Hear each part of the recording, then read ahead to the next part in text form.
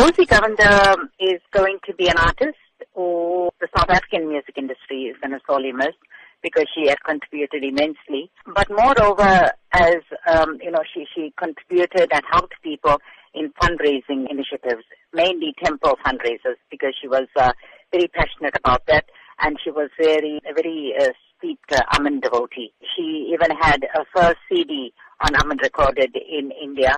Two things that stand out for me about Rosy. First was a devotion to a work, art form, and a commitment, and contribution to all the temple fundraisers. And secondly, she was passionate about passing this art form to the younger generation. She always nurtured and mentored youngsters in this field. In terms of her work in the music industry specifically and the CDs that you say she recorded, what will you say she'll be remembered for the most?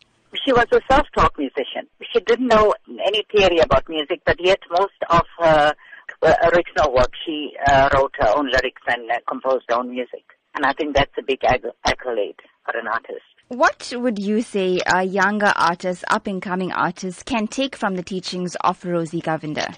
Humility, passion and commitment to the art form.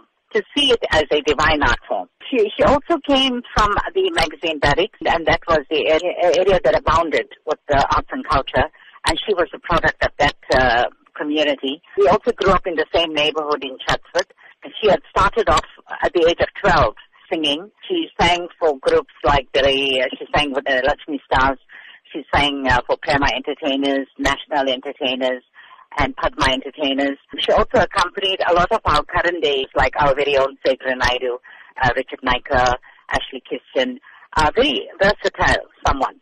But I think more than the music, we'll remember her for the kind of person she was, kind, compassionate, humble, and rooted.